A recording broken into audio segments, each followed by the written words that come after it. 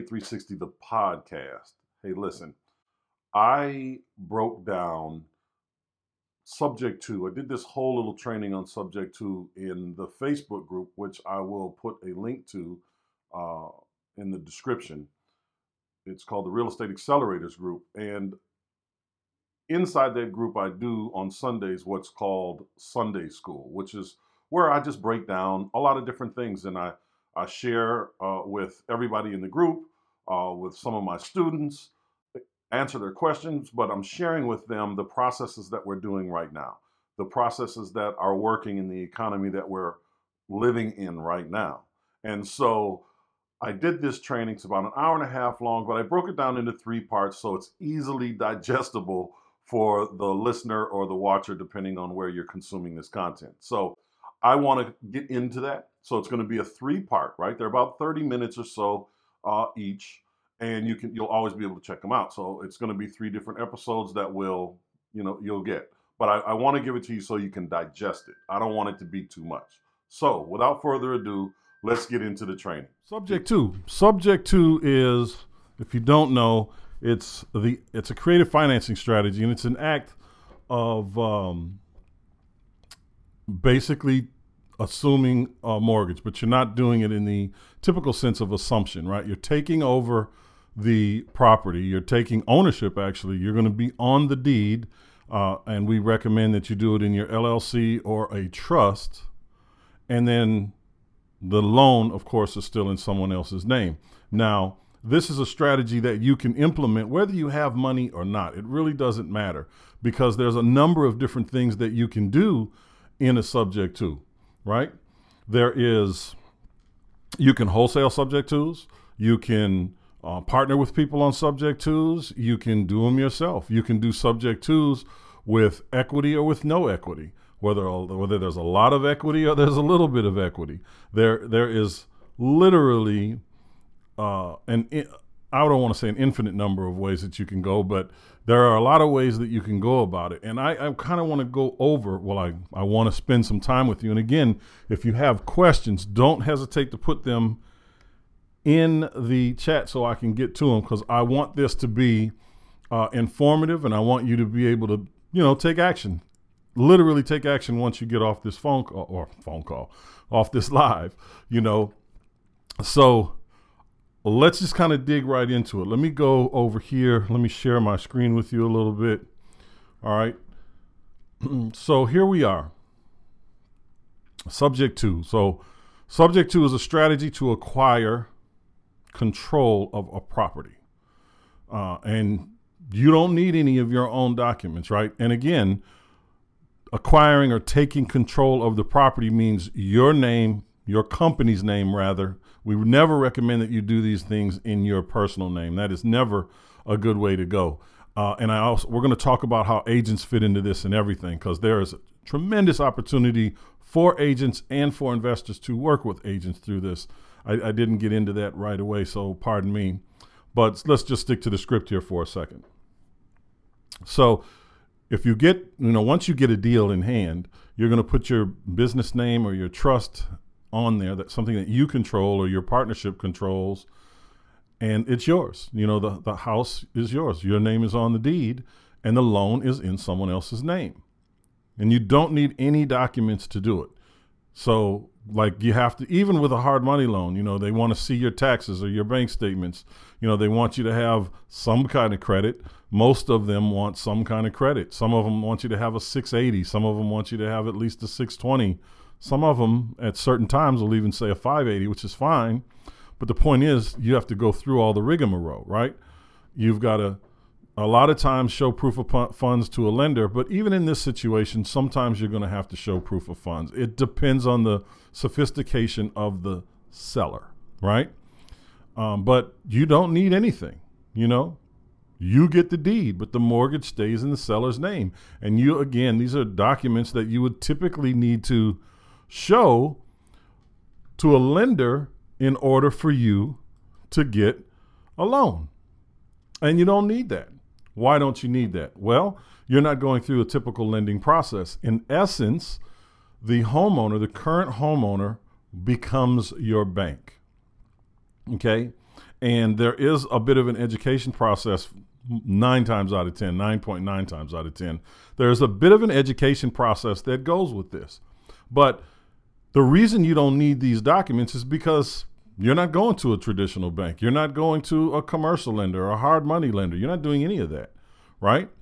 You are going to this homeowner. You're identifying whatever their pain point is, because if someone's going to do this deal, there's always a pain point, right? There's always a point of pain, a point of contention that someone is going to have, and we want to know what that is, right? So it could be a distress situation, whether it's physically, financially, and I say physically to the property, physical to the property, but it could be physical to the person as well. A lot of times you work with older people, that are trying to downsize, or not even downsize, just get out of the house because they don't want to cut the grass and clean the gutters and do all the rigmarole that comes with, taking care of a house. Once you get up in age, a lot of people just don't want to do that anymore. It just literally doesn't make any sense for them. Maybe physically they just can't do it anymore. There's just a lot of different things that go with that. And then I got to throw this little caveat in there. There is, the reverse mortgages that are out there, right? And a lot of people have been asking lately, listen, can we do subject to with a reverse mortgage? Well, technically yes, but not really. The circumstances surrounding that can be a little difficult sometimes. So you gotta be careful. Really, you have to be careful, because anything can actually happen when you're dealing with the reverse mortgage lenders. They're typically very in tune to what their homeowners are doing with their property. They check on them quite regularly because they want to see if they passed, or who's there, if they're living there, if they've moved on to something else, meaning out of that particular property. They want to know. So they kind of stay on that. So utilizing those are kind of different. They're very, very different. And you should really know what you're doing if you're going to look into getting something like that, because equity plays a big, big part in that. And,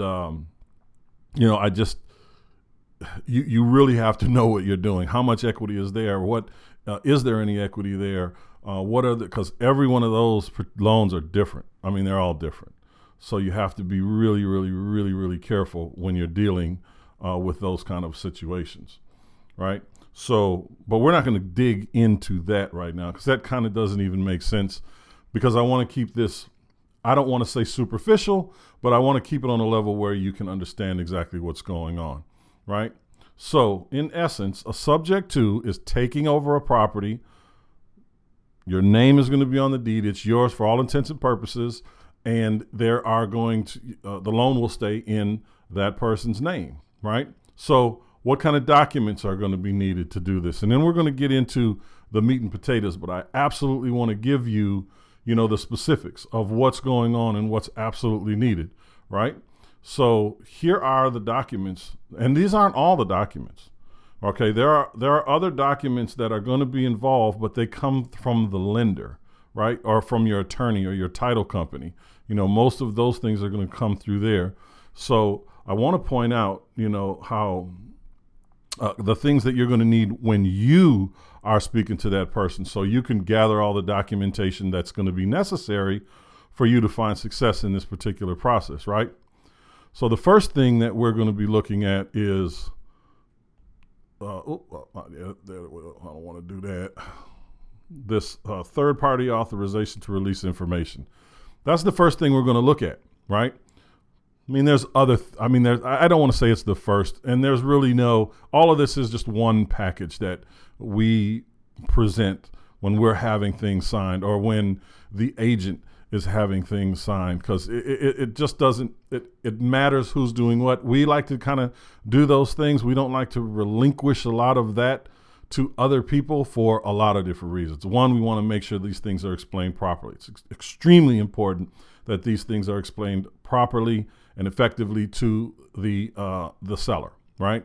We don't want them to have any any questions about what they're doing. We want them to know what they're doing. There's no reason to lie. There's no reason to be deceptive. There's no reason to rush your way into an opportunity as so many people do, which is why we have a lot of issues out there. So I want to, reiterate that. So a third party authorization to release information allows you to gather information, if necessary, from the lender, from any party associated with this particular deal, right? Now, the next thing that we're going to focus on is, of course, the purchase and sale agreement. The purchase and sale agreement is it's important. Now, there are different PSAs, purchase and sale agreements out there, and you do want to know what you're doing. You do want to know what it says in there. It's important to know what is being said inside your purchase and sale agreement, because a basic blank purchase and sale agreement may not have everything that you're going to need to have in it. Like, you want to make sure that, this is a fully assignable contract. That should be in all your contracts anyway. It should be in all your contracts. So, there are people that have forms, or I should say purchase and sale agreements, that are specific to a subject to, and there are others that, that have these blanket ones. And I got to tell you, whatever documentation that they're using in your state, it's not really good enough. You got to have addendums to that. If you're going to be dealing with an agent, for instance, a lot of times they really want to use their state contracts, which is fine. You just have to have all the affidavits and put things in that particular contract that are going to, let everybody know, hey, this contract is fully assignable, meaning if you wanted to wholesale that thing off, you can. That's one of your exit strategies. Or if you're going to sell it to another one of your companies or a partnership, but it went under contract here, but it's going to close over here. Michael, what are you saying here? Is this about being an assigner or assignee, an assignment form? It doesn't have to be an assignment form per se. Good question. It literally just needs to be a line item on the contract that says this contract is fully assignable. That's all it really has to say. There's some other verbiage as you start to work with different kind of situations that you want in there, but we're going to keep this simple. And your attorney or title company, depending on where you are, is going to know once you talk to them and say, hey, we're doing this subject to, what do we need in our documents to be safe in this state, all right? Because we know that state law is different from place to place. Can you do this everywhere? Yes, you can. Can you do it with VA loans? Yes, you can. Are there objections that are going to pop up? People saying, hey, listen, I'm trying to buy another house and I can't buy one, my lender said, until I sell this house. Can you object to that? Absolutely. You have to look at the kind of loan they have, because there are loans that specifically state how to do a subject to deal inside their documents, inside the documents that they signed when they initially bought the house. So these things are already there. It's not a matter of it being impossible to do. It's a matter of people understanding what they can do or how to do it. And sometimes that requires, the closing attorney to have a conversation with the finance company and so on and so forth. A really easy thing to overcome, but we'll talk about those things a little bit later. Okay. Now going back, your purchase and sale agreement is an important thing to have. Obviously, you want to make sure you have that. I like to have seller disclosures, right? Defects in the property. When we go look at a property, we are always looking for some kind of physical defects. It's one of the things we do. I mean, when you're looking at a particular opportunity, there are many exit strategies, right? There's not just one. You might be looking at this property. It might have come in as a wholesale lead, but as you gather more information, you realize for one reason or another, this isn't going to work. Generally that has to do with how much money is in the deal, or rather not in the deal, how much equity is or isn't there. That will switch up how you are coming at it. Now, if you have a high equity deal, can you still do a subject to? Absolutely. There's an infinite number of ways for you to work it out.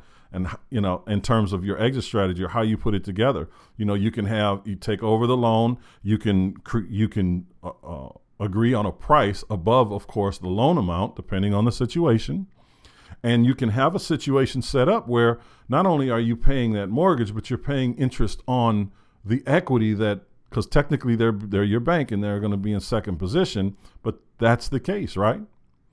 They are going to have basically a second loan if they want to get some of their interest. That's what you want to do. You want to be in control of the property. You want to be in control of where the money goes. You don't want to be sending that check to the person and hope that they pay, because they might not want to pay. They might have something that comes up in their life that you just never know. So you want to make sure you have that control. But the disclosure, the seller disclosure that points out the defects in the property is something that when we go and look at a property, we say, oh, it needs paint, or there's water damage on the bathroom floor. You know, the general things that we do. We put that in there as part of the disclosures. Hey, these are the things that are wrong with the property. You know, it could be termite damage. It could be any number of things, right? So we want to make sure that that's in there as well. Because again, if it's not, it really doesn't matter, because you're going to say you're taking it as is and so on and so forth. But I like to make sure those things are in there, me personally, because to me, it absolutely matters. I want everything to be disclosed. The next is acknowledgement of the due on sale clause.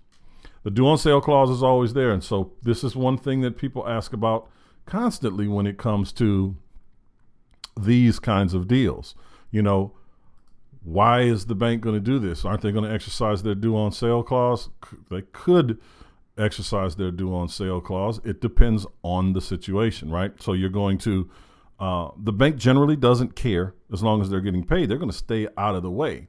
But you're going to acknowledge with the seller that, hey, we acknowledge that this due on sale clause does exist.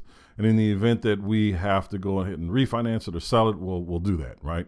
But you want it to be disclosed. There are a number of ways that you can deal with it. But if you're making your payments, you're not going to ever have any issues, ever, right? Paul, would you suggest having a person who does home inspections to be with us to specify the property defects? You know what? That's a very good question. And yes, you can do that, right? Over time, you're going to be able to discern what's going on with the property. In the beginning, yeah, I mean, if you've got a friend and it's not going to cost you $400 to get it done, why not, right?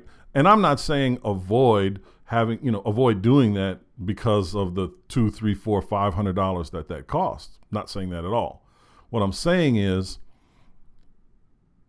if you don't have it, it's an expense that you don't necessarily want to incur, right? Because you still got earnest money. You know, there's a bunch of money that has to come up. Do you want it? Depends on the deal. I mean, if you're looking at a property and you know this thing needs a lot of work, a ton of work, hey, you know, we look at all the foundation. We look at the roof. We look at the HVAC systems. We look at the water heater. We look at the furnaces. We look at everything, but we're looking at it with, 20 years of experience, right? Everybody doesn't have 20 years of experience to be able to look at a roof and say, hey, it looks worn, right? I mean, how do you know until you've done it? So yeah, at times it may be very important to have, and if you have someone on your team already, then that's great. That's one of the things that we talk about in the training, it's building your success team, right? And having someone like that, whether it's a contractor or an inspector, having one of those people on your team is always going to be important, especially when you're just starting out, so you know what to look at. I mean, it's really difficult if you don't know what to look at. I can sit here and talk to you till I'm blue in the face about this, the windows, the roof, the flooring, the cabinets. Some things are obvious. Some things are not so obvious. Some things are just not obvious. And I got to tell you, I don't like going underneath houses. It's not my thing, right? I don't want to do it. I'm here in Georgia, and I simply don't want to do it. We had some properties a little, west Texas, and we did some things in Arizona, and, I didn't see a lot of crawl spaces over there, right? But, you'll go into the back shed or something, and there'll be snakes in there. I'm not playing with that, man. I'm hiring the people that do that to do that. It's not my thing. I'm not going to do it. So if I need to get those things, I'm going to get them from the people that do them. But going back to where we were, the due on sale clause It's just an acknowledgement that you know that it's there because you want to point this out to them so that you can alleviate any pressure or fear that they may have about that being exercised on their behalf, right? Or in the negative. But there's ways to do that. All right. And then the next one we have there is the affidavit of liens. Why would we want to have that in there? Because we're going to do a title search anyway. The reason that we want to have it in there is we want them to disclose all these things to us. Yes, we're going to see if there's any liens that pop up on the house or even the person for that matter when we do the title search. And regardless of what pops up, we're getting a title policy anyway, right? Because remember, any liens are going to be attached to the property. It's not attached to the loan. It's attached to the property. It's attached to the person, but they have to go then and attach it to the property, right? So if we know that there are liens in place, we can negotiate from that perspective. But we have them sign an affidavit of liens for just pure disclosure purposes. We want them to be as honest with us as we are going to be with them, period. So if they are not being honest, again, it's going to show up on the title search, and then we will deal with it from that perspective. How do you deal with that? Well, there's plenty of negotiation space for how you're going to deal with liens that pop up in people's names. It depends on how much it is. All of this comes into play. Can you overcome those objections? 1,000% yes, absolutely. But once you find yourself in that position, you're just going to start talking. You're going to talk to the lien holder. You're going to talk to the person. You're going to talk to the lender. You're going to talk to all these people based on how their loan was structured and the laws of the state. You'll decide how you're going to move forward with those liens, right? Because you can assume that property. You can still take over the property with the liens in place. You can still do that.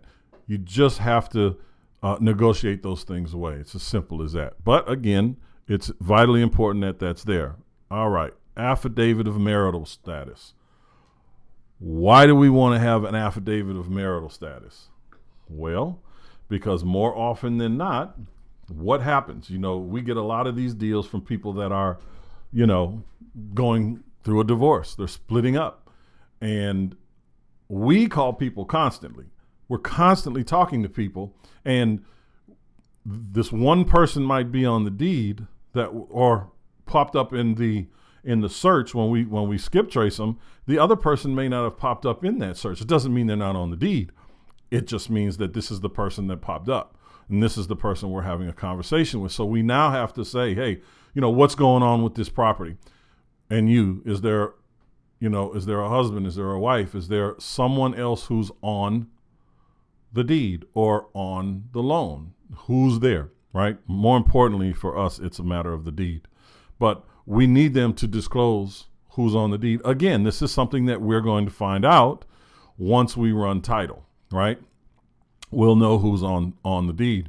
But the more information we have as soon as possible, we can start to deal with these things. We deal with spouses all the time. And I don't have to tell you, some of these conversations can be, a little extra because we had a husband and wife that were going through a divorce, or two people, I should say, that were going through a divorce, where the husband was motivated to, save his credit and get this thing. They were going, she was willing to allow it to go into foreclosure. He'd moved out of state. She moved to another part of town, and she could care less. And she wanted to get a bunch of money that really wasn't there in terms of a down payment. And we were just not, it was unreasonable, where he wanted a very small amount of money relative to what she was asking for. And he was willing to give half of what he was asking for. He was asking for 10. He was going to keep 5 and give her 5. He felt that was fair. She wanted 20 just on her side.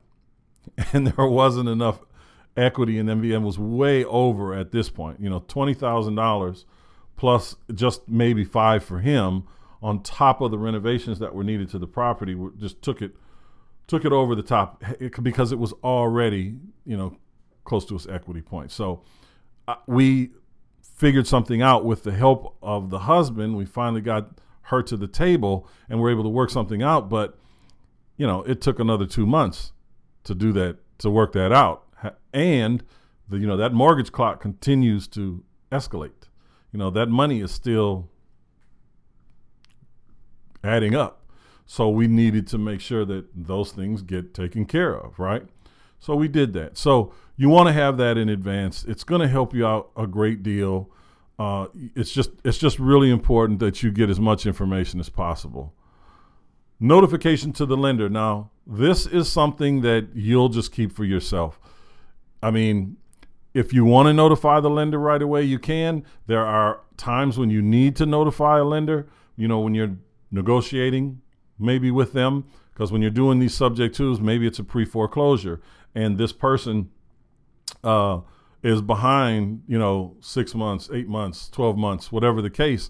And you don't necessarily want to pay this, huge amount of money. It could be, $20,000, $30,000, $40,000 sometimes. We've seen them pretty high, depends on the house. So we want to try to negotiate any expenses. We want to say, hey, listen, we've got 20% to put down in this particular scenario. If they owe 40,000, we have 10,000, that we can give you now. Can we work something out, kind of a forbearance kind of situation or a modification? Can we put something together to get this out of foreclosure status where we don't have to come up with the 40,000? But that's more on the negotiation side. But that notification to lender is coupled with what comes after that are the documents that are necessary for you to give to the lender so the lender can legally, lawfully have that communication with you. And what is that second document? That second document is the limited power of attorney for this real estate transaction. That is the second document that you're going to need, right? Those two things are what you would send to them. Now, the third-party authorization, a lot of times that winds up being the limited power of attorney. It depends on how you word it, right? We use them all in one, but there are other people that have them separated, right? So we use them all in one. The third-party authorization and the limited power of attorney is one document that is the acknowledgement of that person saying, hey, they have the right to do this. They have the right to have this conversation. It's got their name, their date of birth, their social security number, along with all in a limited power of attorney structure that is then, notarized and sent off to the lender. So that just lets them know that they can talk to you. And a lot of times you're going to need to have that conversation. Now, again, as I said, there are additional disclosures that are needed in various situations that, they're going to be different things for different states, really. There are disclosures that are needed in California that aren't needed in Georgia. There are things needed in, Illinois that you don't need in Arizona, and so on and so forth. But those are documents, generally speaking, that are going to be all in the closing package that your attorney and or title company puts in place for you. Okay, does that make sense? Good. All right. Any questions so far as we move on? I want to make sure that that you're getting everything you need to get, because we're gonna go now into where you're gonna find these deals, right? So that is kind of like the technical minutia, if you will, but it's important for you to know. I mean, it's vital. It's just as important for you to know that as it is for me to tell you, listen, go out and get an LLC set up right now. Go out right now and get an LLC. Why should you have an LLC? You don't want to put anything in your name, right? You can have land trust situations in place when you do each one of these deals, and you can do each one of these into separate land trusts as well. I would recommend that you speak to an attorney in your state. There are a lot of people that do land trusts. We do them for the ones that we utilize in the subject to spaces. But that is a great way. I mean, so Paul has a question here. Paul says, so title and or lawyer would know these docs needed. Yes, sir. So I gave you the ones that you want to have in your package. Those are the documents that you want to have in your package that you make sure get signed. The other disclosures that are needed, and there's a ton of them that are going to be needed. I mean, some places require you to have lead-based paint, and just for a transfer of title, which, it is what it is. But, if that's something that's needed, those things are going to pop up when the attorney or title company is looking at all the documents in front of them, and they say, hey, listen, we're going to need this, or we're going to need that, and we're going to need this.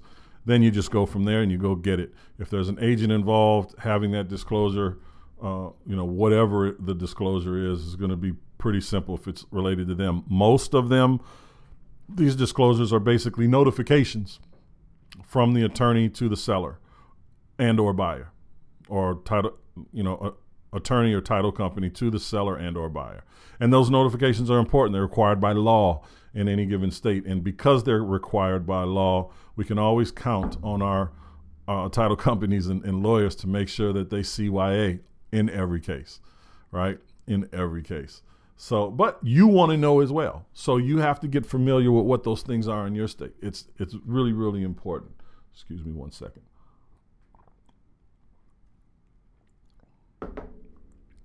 So those things are important for you to know, right? So